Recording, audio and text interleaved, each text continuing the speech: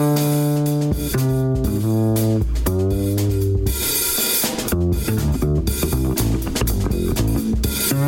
to Leonard Lopate at Large. I'm Leonard Lopate. A new book contends that, from the start, the war on drugs targeted Black, Brown, and Indigenous Americans who were already disadvantaged. Its authors, Akwasi Owusu-Bempah and Tahira Rehmatullah, tell the stories of the people on the front lines of the war on drugs, the individuals and communities who are disproportionately harmed, sometimes beyond repair, the official and social forces working against them, and the victims, legal and political activists, and cannabis entrepreneurs who are fighting back. Waiting to Inhale, Cannabis Legalization and the Fight for Racial Justice is published by MIT Press and brings Tahira Rehmatullah, who's to our show today. Welcome. Thank you. Aren't attitudes and policies regarding cannabis shifting? Does the impact on minorities continue to be a problem nonetheless? It absolutely does. For someone like myself who's been in the cannabis industry since 2014, so really have been able to see as the professionalization of the industry has really developed over the last almost 10 years. We're still seeing similar trends to other industries, unfortunately, and also what has happened in the industry itself by really marginalizing those minority communities, many of whom have been involved with what we call the legacy industry of cannabis. Although cannabis remains illegal in many states, haven't 22 of them, along with Washington, D.C. and Guam, acted to legalize recreational marijuana? Absolutely, and more states to come. New York State. Yeah, New York State has legalized as well, and we're seeing some of that policy roll out. And unfortunately, what has continued to happen is that even though there have been states like New York who've put social equity as a focal point of policy that has been developed, the execution... What do you mean by social equity? So focusing on communities that have been impacted by the war on drugs, either themselves or their family members. So what New York, for example, has done is allowed for those impacted to get a priority for getting retail licenses or other types of licenses. The challenge with that has been is that in the execution of it, it has delayed the larger rollout of the market, impacting not only those social equity applicants, but the larger market. But the opening of cannabis shops has become an issue in some minority neighborhoods. I know I see news reports on television all the time. Should a place be made in the growing legal cannabis market for Black and underrepresented groups? Absolutely. And that is what a lot of the, what we call social equity programs are focused on, to be creating an established area for those minority groups to actually be able to participate in a way that perhaps would not be possible without that type of programming and regulation. It's expensive to start businesses. It's hard to navigate all of the legal loopholes that you have to go through to get an application, to be able to get it done at the state level, at the local level. And so there are still barriers, even if you move people to the front of the line. So a lot of support is needed on that side. How political is the situation? Is it another social and legal area where there's been some disagreement between Democratic and Republican politicians? There's definitely been conflicting views. However, we have seen this become more and more of a bipartisan issue. On one side, there's the social justice side of it. There are the human rights elements of it. On the other side, there's also taxing and jobs and the opportunity that can come by legalizing the industry, which has allowed for a bit of a uniting force to come together. Well, President Biden said last October that he will issue pardons to everyone convicted of the federal crime of marijuana possession. But that's marijuana possession. Are we talking about a number of different things here?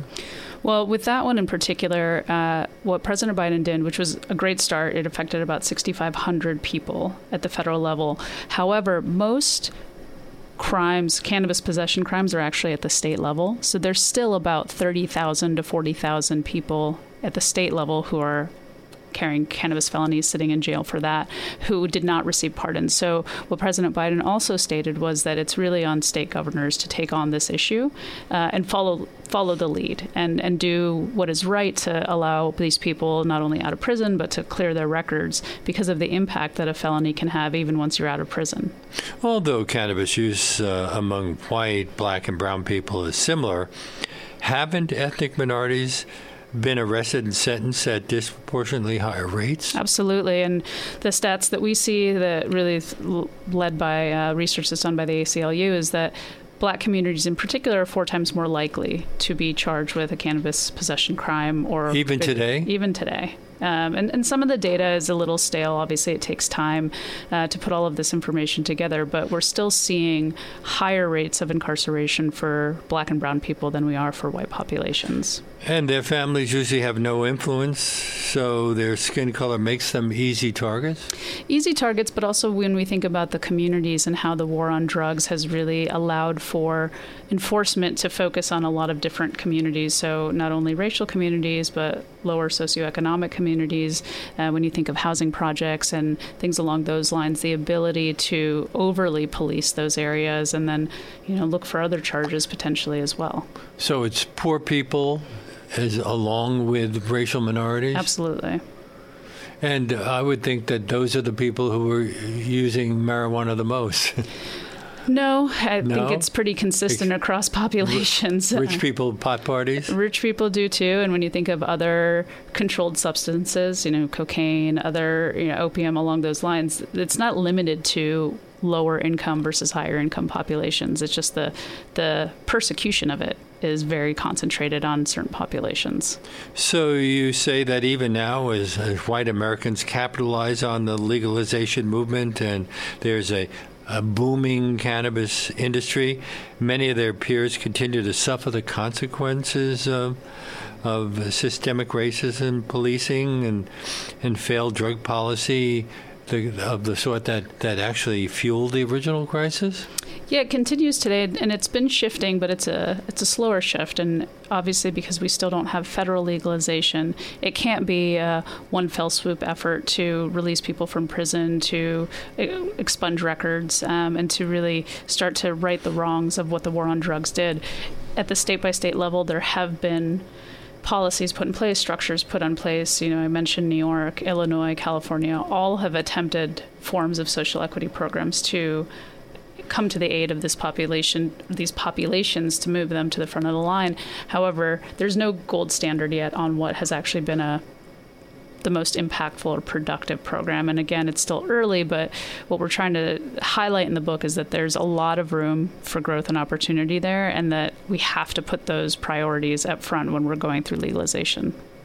Have you looked at this? I suspect you haven't, but whether the abortion situation in many areas is those same areas that are cracking down on abortion rights are the ones that would still have limited rights for people who are engaging in cannabis use. Yeah, you probably could see it's parallel. I mean, we look at states like Texas, which still has not legalized. There are other states in the South and throughout the country that have, are sitting on that side. There might actually be more that have, and I'm just saying this off the cuff, I haven't looked at the data, that are focused on abortion than they are on cannabis, because at least with cannabis, there is the opportunity for job growth and taxing, which every state needs and probably is in favor of.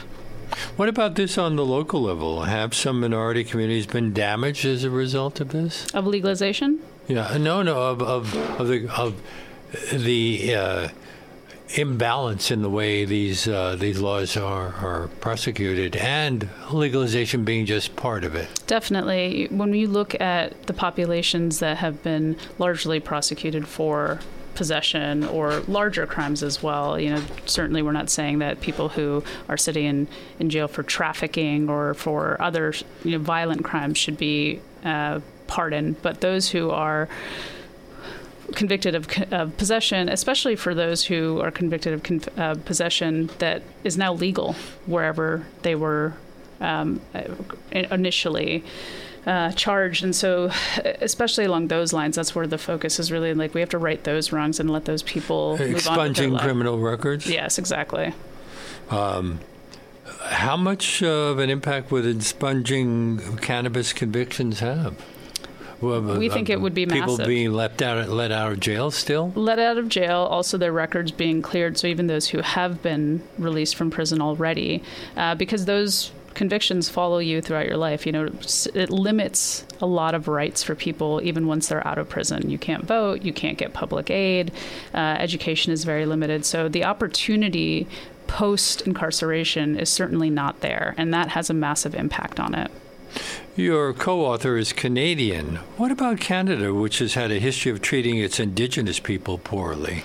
That's a big part of Akwasi's work and research, looking at both Black populations, brown populations, and the Indigenous population, and how little has been done in the regulation around cannabis legalization in Canada to empower or focus on the Indigenous population. And so not dissimilar from what we're doing in the U.S. to the same populations or similar populations has happened in Canada, even though they have federally legalized cannabis. So they're steps ahead of where the U.S. is, but still not focusing on the populations that deserve to be put to the front of the line, or should have some form of reparation as this and other industries legalize and formalize.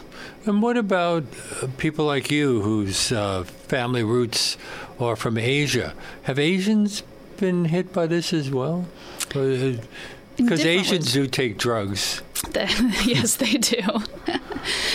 In different ways. I think for a lot of the South Asian, East Asian countries, some of these controlled substances are normalized within society. And really the criminalization of a lot of these substances is only about 100 years old. This is kind of the anomaly, not something that was as consistent. However, a lot of the countries have taken probably a stronger stance against even minor amounts of cannabis or other such drugs, and so there's probably a mix in those communities. Whereas my family's from Pakistan, cannabis is kind of everywhere. Nobody really pays any attention to it. People smoke pot all over the place. It's just not an organized industry, but it's not one that is really a heavy focus the way it is here. Well, you can grow it in your backyard. Probably, and pretty much anywhere. My guest on today's Leonard Lopate at Large is Tahira Rehmatullah. She's co-author with Akwasi Owusu-Bempah of Waiting to Inhale, Cannabis Legalization and the Fight for Racial Justice. This is WBAI New York, 99.5 FM, and streaming live at WBAI.org. I suspect many of our listeners have strong opinions on this matter, so should we invite some calls? Absolutely. Okay, our on-air number is 212-209-2877. That's 212-209-2877. Should we be expunging criminal records for simple possession? How much of an impact would that have?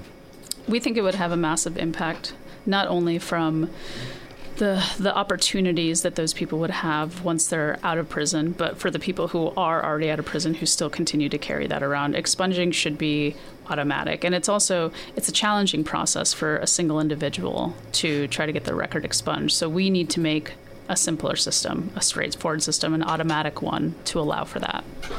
So if I'm applying for a job and I've had a conviction for selling marijuana or smoking marijuana, that's something that's going to follow me affect my job application and follow me the rest of my life? Yeah, it'll follow you everywhere, and it'll also limit you from doing a whole range of other things that people may not even think about. And so the disenfranchising nature of how these felonies follow you around continues to impact these people and the communities that they're in. A reminder that we invite your calls. Our number 212-209-2877 if you want to participate in this conversation. Can you tell us some of the stories of the people and communities that have been disproportionately harmed, sometimes seemingly beyond repair? We give a range of stories in the book about people who have been incarcerated or have been in communities that have been. One story that we share is about Michael Thompson, who was charged in Michigan for selling the equivalent of about 3 pounds of cannabis, and he was sentenced to 42 to 60 years in prison. For 3 pounds of cannabis? For 3 pounds, in a state that's now completely legal. He served about 25 years of that sentence and was pardoned thanks to the governor of Michigan, who allowed for that to happen, and really, supportive organizations like the Last Prisoner Project, who pushed to get Michael Thompson out. But you think about that he served 25 years of a 42 to 60-year sentence. And what happened with that, not only did they initially bust him for 3 pounds of cannabis, but then they searched his home, which was not where the transaction even took place, and they found guns. And so they were able to charge him even further, even though the guns had nothing to do. They were legally owned. They weren't used in the transaction at all. And so this is how... He didn't shoot up a school or anything. He didn't do anything. He didn't even have anything on him when the transaction took place. And so this is how communities can be targeted. Cannabis, we often say that, yes, the way that people refer to cannabis as a gateway drug that leads to harder drugs, we say it's a gateway drug to the criminal justice system. That is, people can start on one charge with cannabis possession and lead into all of these other things. And that is what got Michael Thompson such a long sentence. I mean, how could you, for selling 3 pounds of cannabis out of your car, you got almost 60 years? That's insane. And had there not been the opportunity to get him out, he would still be there today. And there are so many stories like that. It's unbelievable. And I think a big reason why we wanted to write this book was so we could share these stories. So they're not just stats. They're real people that have been impacted by this, and not just a dozen or 2 dozen, tens of thousands. Well, I'm going to ask you for a few more, but right now, let's take some calls. Again, the number is 212-209-2877. WBAI, you're on the air. Hello, yes, I had a question. I was listening to you on my break. It's pretty fascinating, and I never really called in a radio station before. But well, welcome to WBAI. Thank you. My take on this is that it's not that I'm not against pot per se. I'm just against the government controlling it. Look at the disaster in Oregon, Colorado, where, people try to grow their own stuff and the government's telling you how much you can control. If it's a weed and it's supposed to be free in the ground with no patent like a pharmaceutical, why is the government in our butts every day telling us what to do? And this is the scary part. If we should be free to smoke pot, they should be free to smoke pot. And I was never a big pot smoker. I've done it once or twice. I really don't smoke, but I kind of support people having the freedom if they're responsible. But what scares me here about New York is due to the fact that it's overly left and it's pushing agendas of stuff that, my thing is, I'm a middle-of-the-road person, but it doesn't matter which side you look at. But the politics here is like they make pot where you must have it to survive. I mean, I look at the way the advertisements are and, it's so good for you and everything. I'm just really on the fence of many things. And I think she brought up a good point. It is a gateway to the criminal justice system.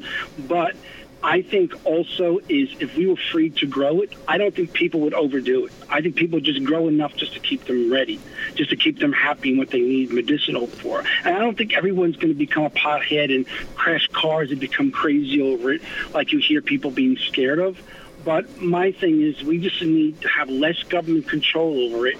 And we're such a free country, and let the people, and put the pot in the people's hands, let them make some money off it. That's just my thing is, why are the wealthy people controlling the pot now, like the pharmaceuticals, and it's going to become like a pharmaceutical down the road? I don't know if you guys agree or not. That's just my thing. And my friend in Jersey... Let's let Tahira respond.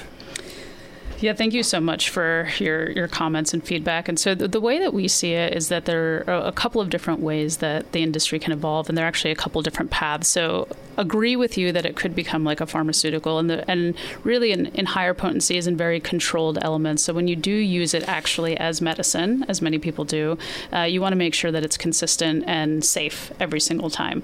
There are a lot of states that actually do have home grow policies, so you can grow up to a certain number of plants at home.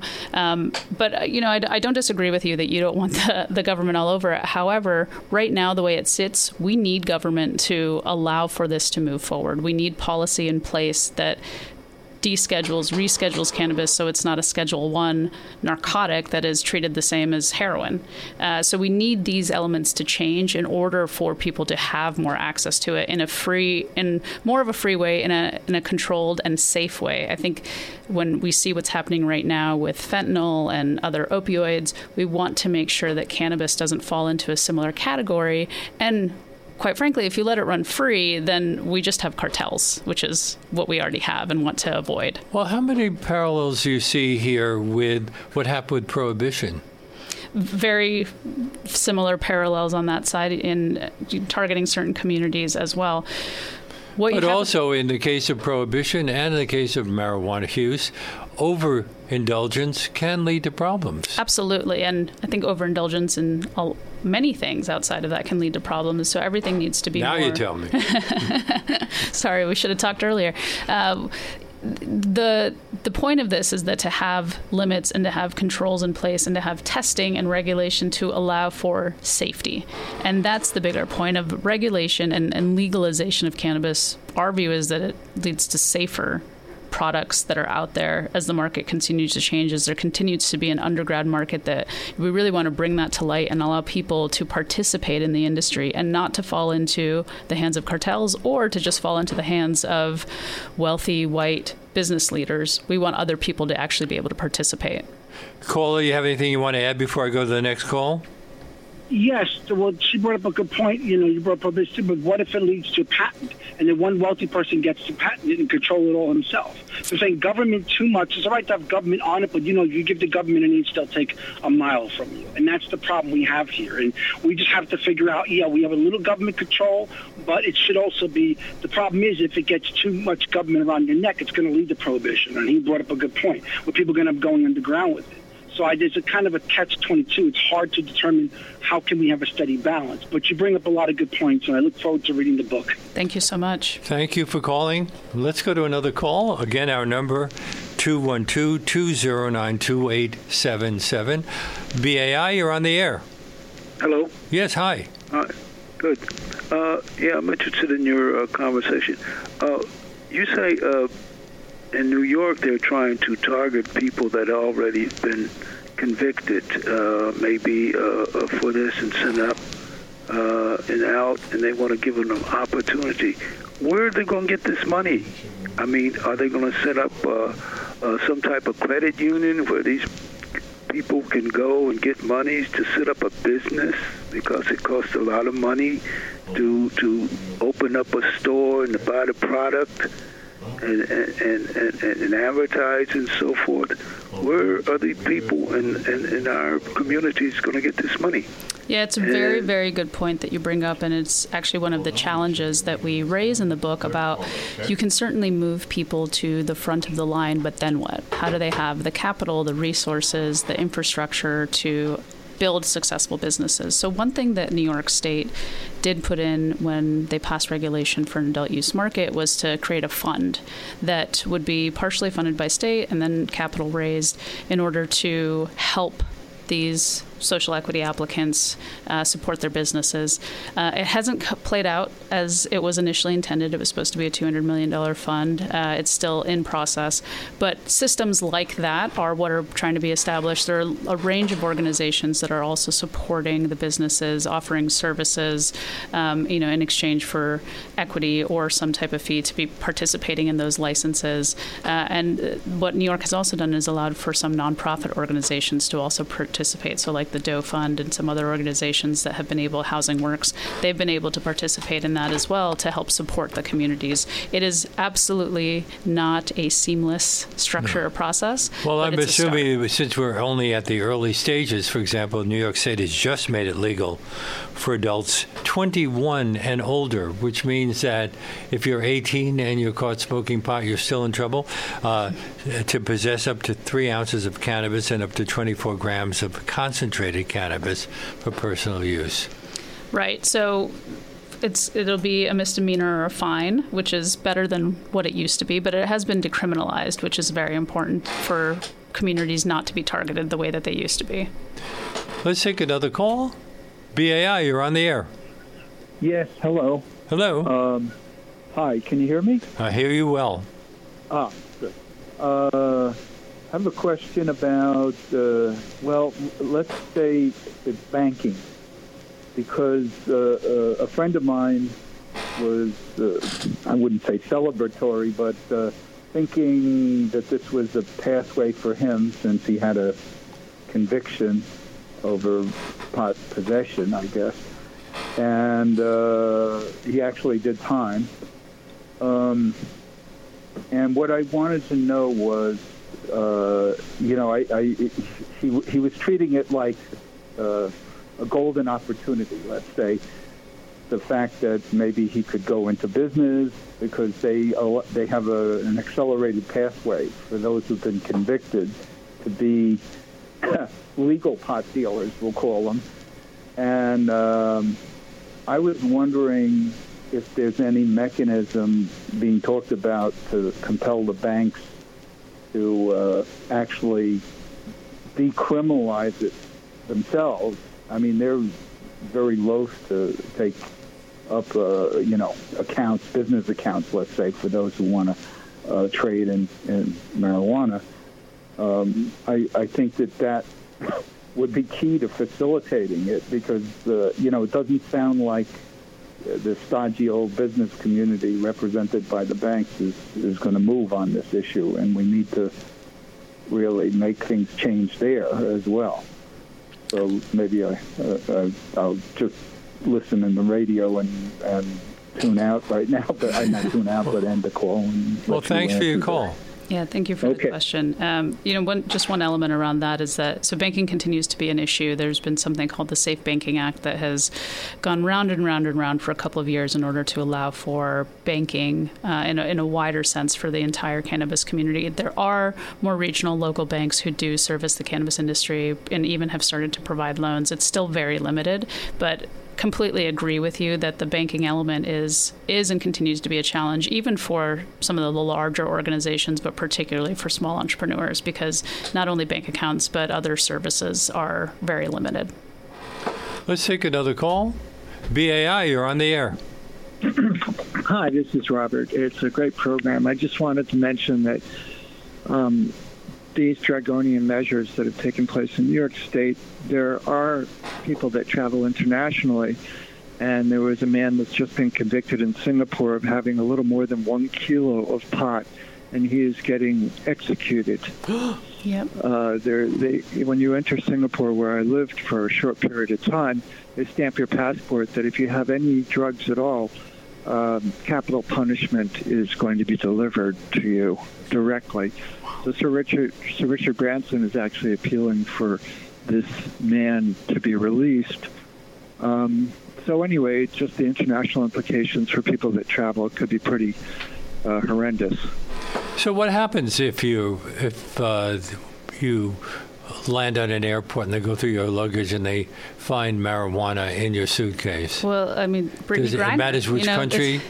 Don't do it to Singapore, obviously. Definitely don't do it to Singapore, not to Russia. There are a whole range of countries, and even though it is legal within countries, you'll see these signs as soon as you land at an airport in Canada that says, if you have cannabis, don't bring it in here. Don't leave the country with it. And so it's still confined to country by country, and you do need to be very careful, particularly when you're going to countries that don't have any policy around it, but every country in general. Even in the United States, you're not supposed to go state to state with cannabis. That is technically illegal because it's not federally legal. So we need to be very aware. I think some people are under the assumption that you can just freely travel with it throughout the United States, but you can't. That is technically illegal. Well, what happens if you're stopped by the police and they find high levels of alcohol on you?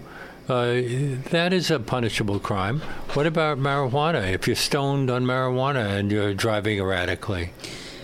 It's a similar thing. There are no great methods on how to test for it the same way that we have breathalyzers and limits on that. However, if you are driving under the influence of a whole range of things, right, opioids as well, you will be taken to prison or taken to jail, and whatever the charges are for that.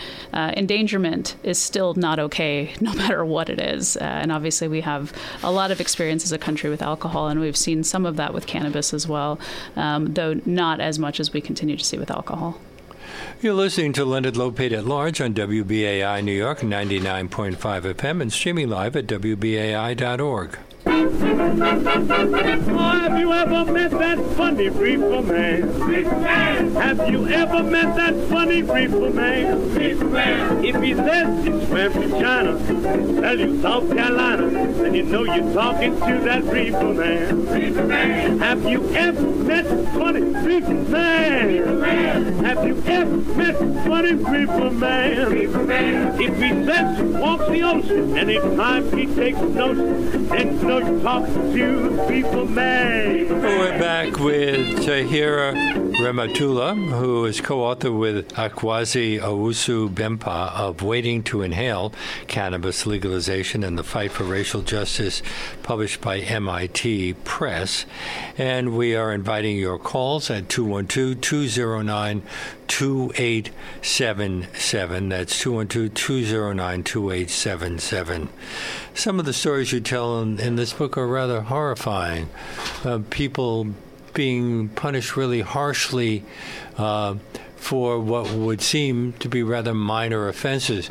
And we've been talking about race as an issue here. Is that a factor? Were you more likely to get a really harsh sentence if you were a person of color who was arrested on a drug charge? Yes. The simple answer is sadly yes, whether it's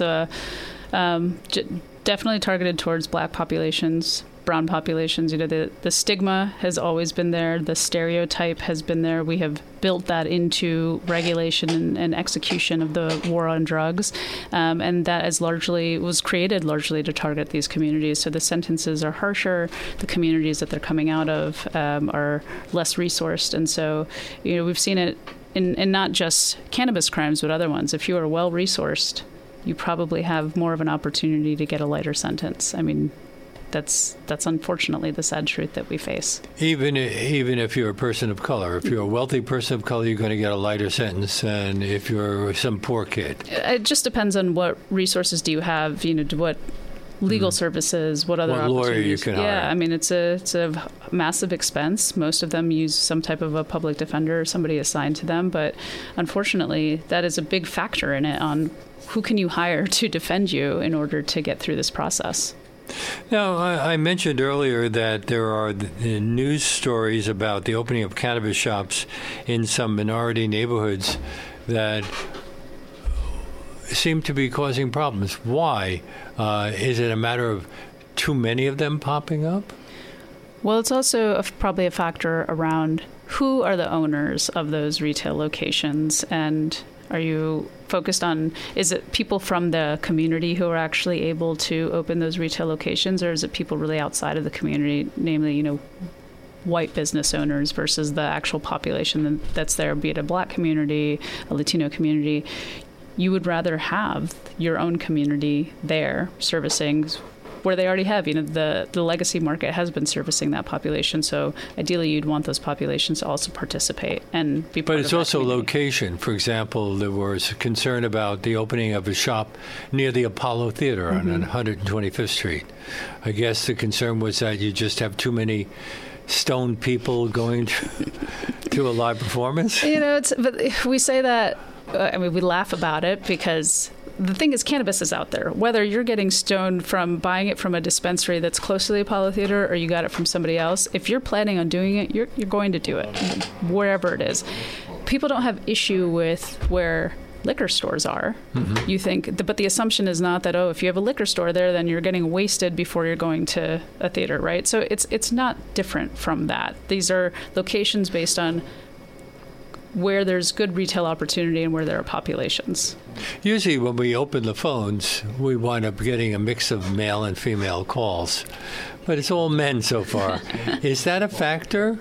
There are definitely, I think on the surface, more male consumers who are actually going to dispensaries, but we're seeing this shift. When you look at how consumption has changed, it's starting to shift more towards women as well and being more of an even split. But traditionally, there have been more male consumers of cannabis, but now as the form factor changes, so you have beverages, you have edibles, you have smaller doses that are more suitable for social situations, or, people will say that the cannabis that they used to consume 30, 40 years ago was much more accessible and lighter than what's available now. But what we're seeing is that there's just a whole range of products, and that has attracted... I mean, foods and stuff. In the old days, it used to be just smoked a reefer. Yeah, or you ate a brownie. Or smoked a pie. And now we have gummies, we have topicals, we have tinctures, we have beverages. Beverage is a really interesting category because it is so social. So it really adds into that factor as well, that you can have that. You have anything from 1 milligram to 20 milligrams. And that dosing is really important to help maintain a different customer base. Let's take some more calls. Again, our number 212-209-2877. WBAI, you're on the air. Hello, is that me? Yes, you. Hi, how are you? Great program. Thank you. Great guests. A couple of things that I normally wouldn't call, but they actually, unless I'm dreaming, they actually executed that guy. They hung him, the fellow you're talking about. So in Singapore. Yeah, I don't know. Horrifying. Not that they're gonna, they did. Yeah.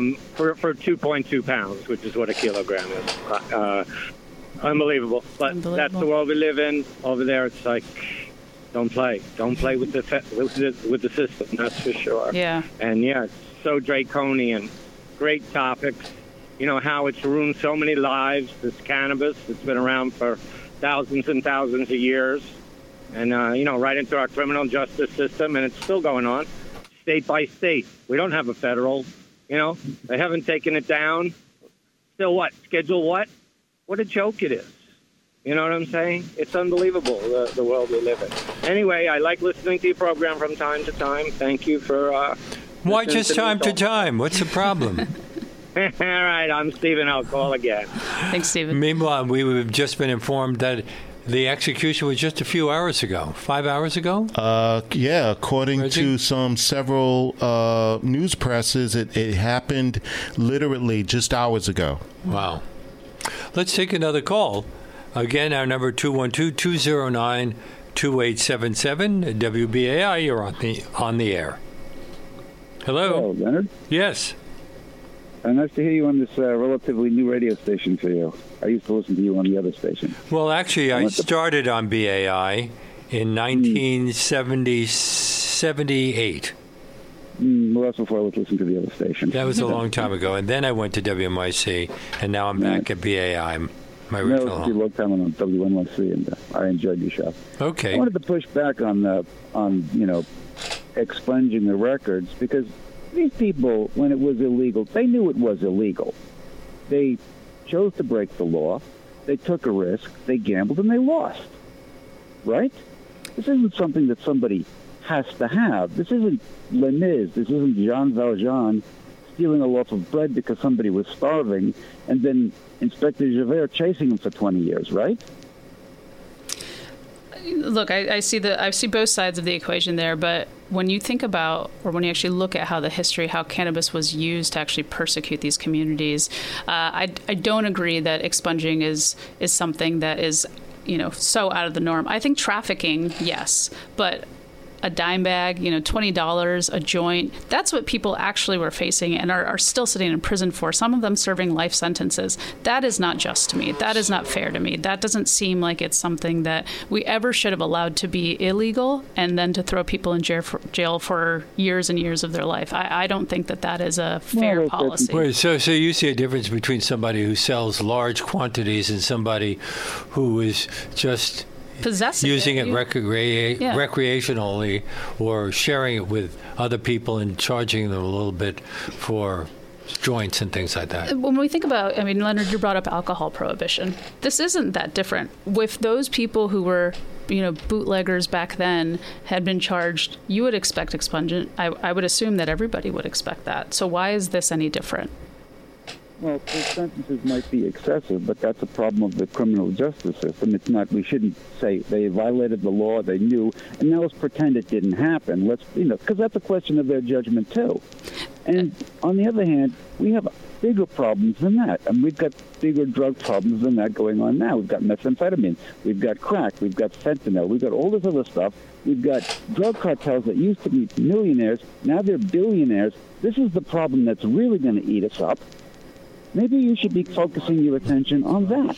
But that's the whole point of this, is like cannabis legalization and removing the stigma around it and the persecution of it actually allows for more focus by law enforcement agencies on the things that we really need to be focusing on. That's part of our argument. I completely agree with you. Let's focus there and not waste time, money, resources, waste people's lives on persecuting cannabis. You're right. It is a criminal justice problem. We made the wrong decisions. We made the wrong decisions a very long time ago, and those have just torn apart communities for decades. And now we have to fix it. But the way to fix that is legalization and letting people get on with their lives, and then putting resources where we really need them, which we're not doing because everybody is so stretched thin and we don't have the money to do it.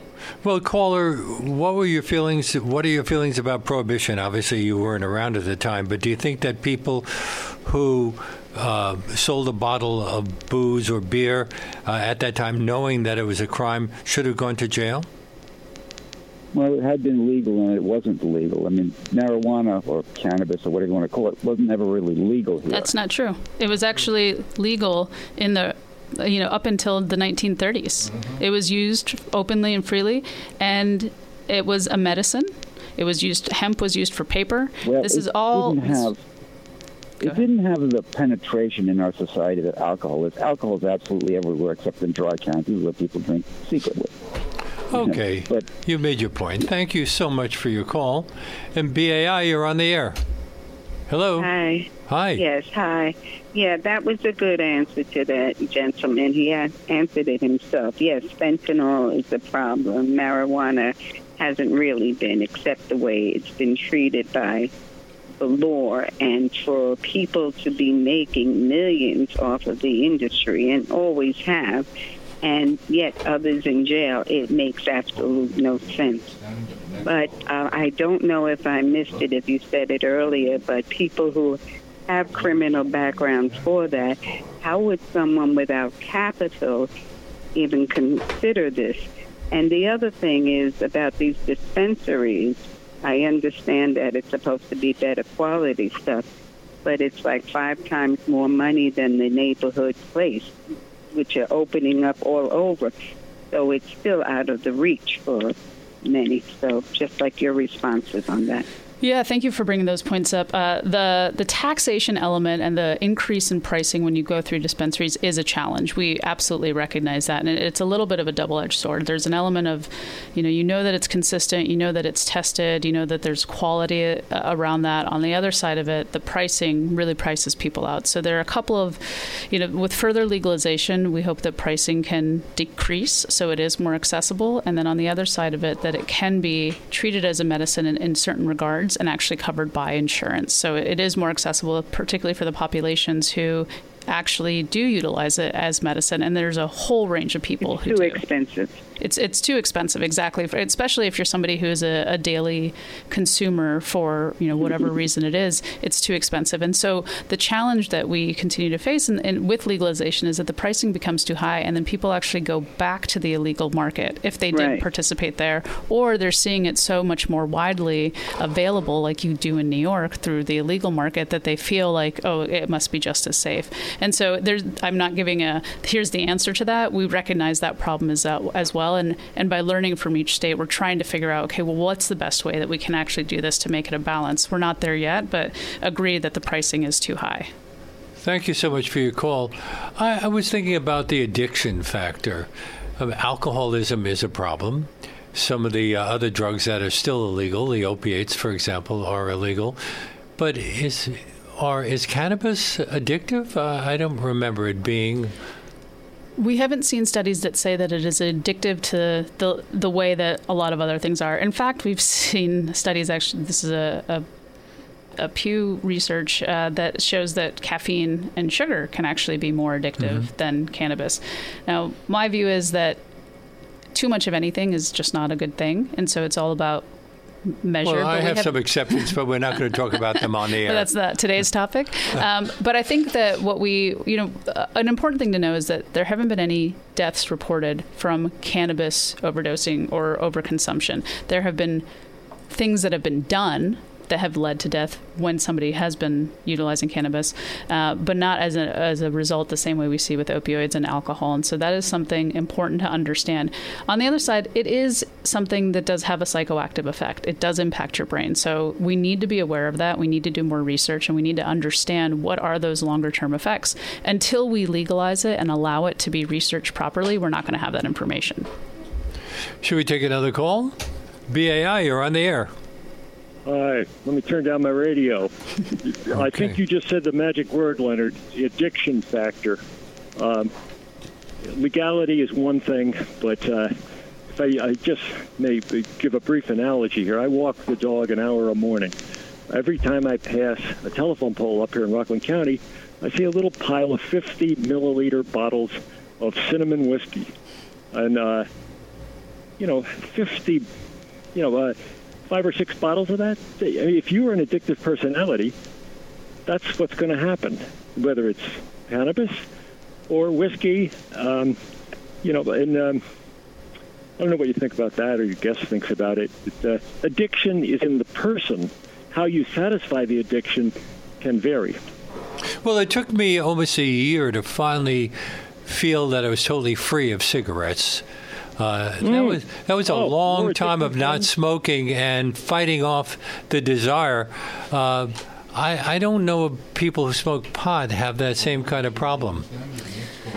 The problem, I mean, I think, thank you for your comment. I think addiction is in part personalities. People can find a range of things to be addicted to, but there are qualities in the substance itself that can also lead to that, and that is one element in cannabis that we haven't seen in the same way. Even nicotine, much more addictive than we've seen in cannabis. And again, I lean on data and research and want more of it to be able to show the longer term effects. But I agree that addiction is something that also people can satisfy in a whole range of ways. My guest is Tahira Rehmatullah. Her book, written with Akwazi Owusu Bempa, is Waiting to Inhale, Cannabis Legalization and the Fight for Racial Justice, published by MIT Press.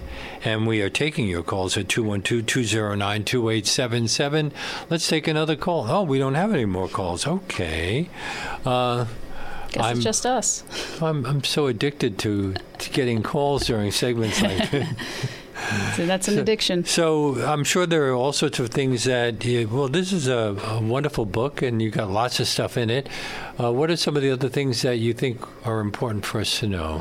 Well, 3 things that we highlight in the book is that the way to move forward, we've talked quite a bit about expungement, but we think that focusing on the communities that have been harmed by the war on drugs is something that needs to, for lack of better phrasing, baked into regulation that comes out no matter what level it is, because if you don't start with it from the beginning, it's very difficult to then incorporate it later. And quite frankly, we don't think people will care enough to if you start it a couple of years after legalization has happened. So we've talked a lot about expungement.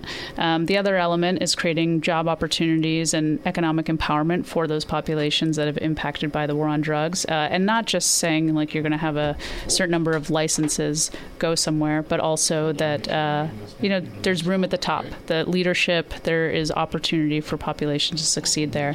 And then third is reinvesting into the communities, either using tax revenue or other resources. I think we have time to sneak 2 more calls in, but we have to make them quick. BAI, you're on the air. Hi. Go ahead. I believe marijuana was decriminalized in New York in 1978. And due to a loophole in the law and a conspiracy among judges, prosecutors, and defense lawyers, many people were found guilty of using marijuana because of a loophole that said you couldn't smoke it in public. Many of my former students were incarcerated because of this loophole. Now, they were juveniles, but there are a lot of adults who never should have been convicted of using marijuana because it was decriminalized, I believe, in 1978. Thank you very much. Thank you. Tahira? I'm not sure on the date, but I will trust your knowledge on that. But the element around public is, I think, the bigger factor, because you could, law enforcement groups could say, oh, the person was in public, and now you see it. It's freely utilized in public. So that's as long as you smoked it in your living room or your bedroom, it was okay? I guess so. But I mean, I think there were still communities that were, police would enter homes because they're saying that that there's a reason, or that there's a way that they could say that there is. But we're hearing that you are correct. Reggie, you wanted to fill us in on that, my engineer? Yeah. So real briefly, in 1977, New York decriminalization possession of 25 grams, or what is that, 1/7 ounce or less of marijuana to an infraction with a $100 fine, equivalent to $450 in 2021. So he was right. Absolutely. Well, thank you for that information. Let's sneak one more call in. We have another call? Yeah. Okay, let's try to sneak another call in. BAI, you're on the air. Good afternoon, and this is a good segue from your last caller and last question. I'm all for the legalization. I don't particularly partake in it, but it's all over. It's the smell all over the street of Manhattan or New York is becoming a problem. And we just dealt with cigarettes, and now everywhere you walk, every elevator you go on, everywhere, people are complaining about it in their apartments. Just the smell. I mean, I don't mind. Is there a way to segue it into more edibles or drinks, as you said before, or is there some way we could deal with that issue? So the challenge, and thank you for bringing that up, the challenge is actually that most of what you are smelling all over the place is because there's a prevalence now of illegal dispensaries and distributors, because the legal market has taken just so long to be able to come to fruition. So we have, I think, 6 or 7 dispensaries that are licensed by New York State that are open in the state right now, which is not very many at all. Most of those are actually in New York City. But what a lot of people see and don't realize is that there are actually 1,400 to 1,500 illegal dispensaries that have sprouted up because of this lack of enforcement that was intended for good reasons, to stop targeting communities. But what has happened is that these illegal dispensaries and other people are selling it more freely, and so it is everywhere. And so there is an effort now to try to curb that, to move it more towards the legal market. I think once it's actually more in the legal market, we will see a difference, and there probably will be some structure around, smoking in public the way that we do with cigarettes as well. Thank you so much for being on our show. I've been speaking with Tahira Rehmatullah, who is co-author with Akwasi Awusu Bempa of Waiting to Inhale, Cannabis Legalization, The Fight for Racial Justice, published by MIT Press. It's been a great pleasure. Thank you so much. And thanks to all of the people who called in. Unfortunately, that brings us to the end of our show. If you're just discovering this program and would like to hear more about 1-hour deep dive interviews, you can access our over 800 past shows streaming on demand at WBAI.org. Our podcast, which has surpassed 1 million plays, is available on iTunes, Apple, and everywhere else you get your podcasts. And if you'd like to write to me, my email address is leonardlopate@WBAI.org. Before I sign off today, I need to ask you to support WBAI to keep the show coming to you weekdays from 1 to 2 p.m.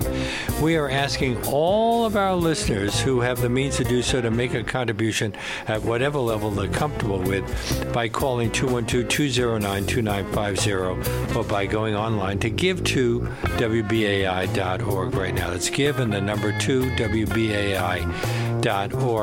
And BAI right now is going through a rough time. We are, because of COVID and the pandemic, everything has changed, and we've been finding it hard to pay some of our bills. So we need your help to keep bringing you this unique, in-depth content, information you usually don't get anywhere else. And anyone who makes a contribution of $50 or more in the name of Leonard Lopate right now can receive a copy of the book that we've been discussing, Waiting to Inhale, co-authored by today's guest, Tahira Rehmatullah. So give us a call right now, 212-209-2950, or go online, give to WBAI.org. $50 or more, you get the book. And you might also consider becoming a sustaining member of the station, what we call a BAI buddy. And we'll say thanks with a BAI buddy tote bag to anyone who signs up to become a BAI buddy for $10 a month or more, $10, $15, $20, $25. Either way, I hope you'll call right now because BAI relies 100% on listener donations. We are completely free speech radio. And we hope you can join us again tomorrow when my guest will be Andrew Boyd discussing his new book, I Want a Better Catastrophe. We'll see you then.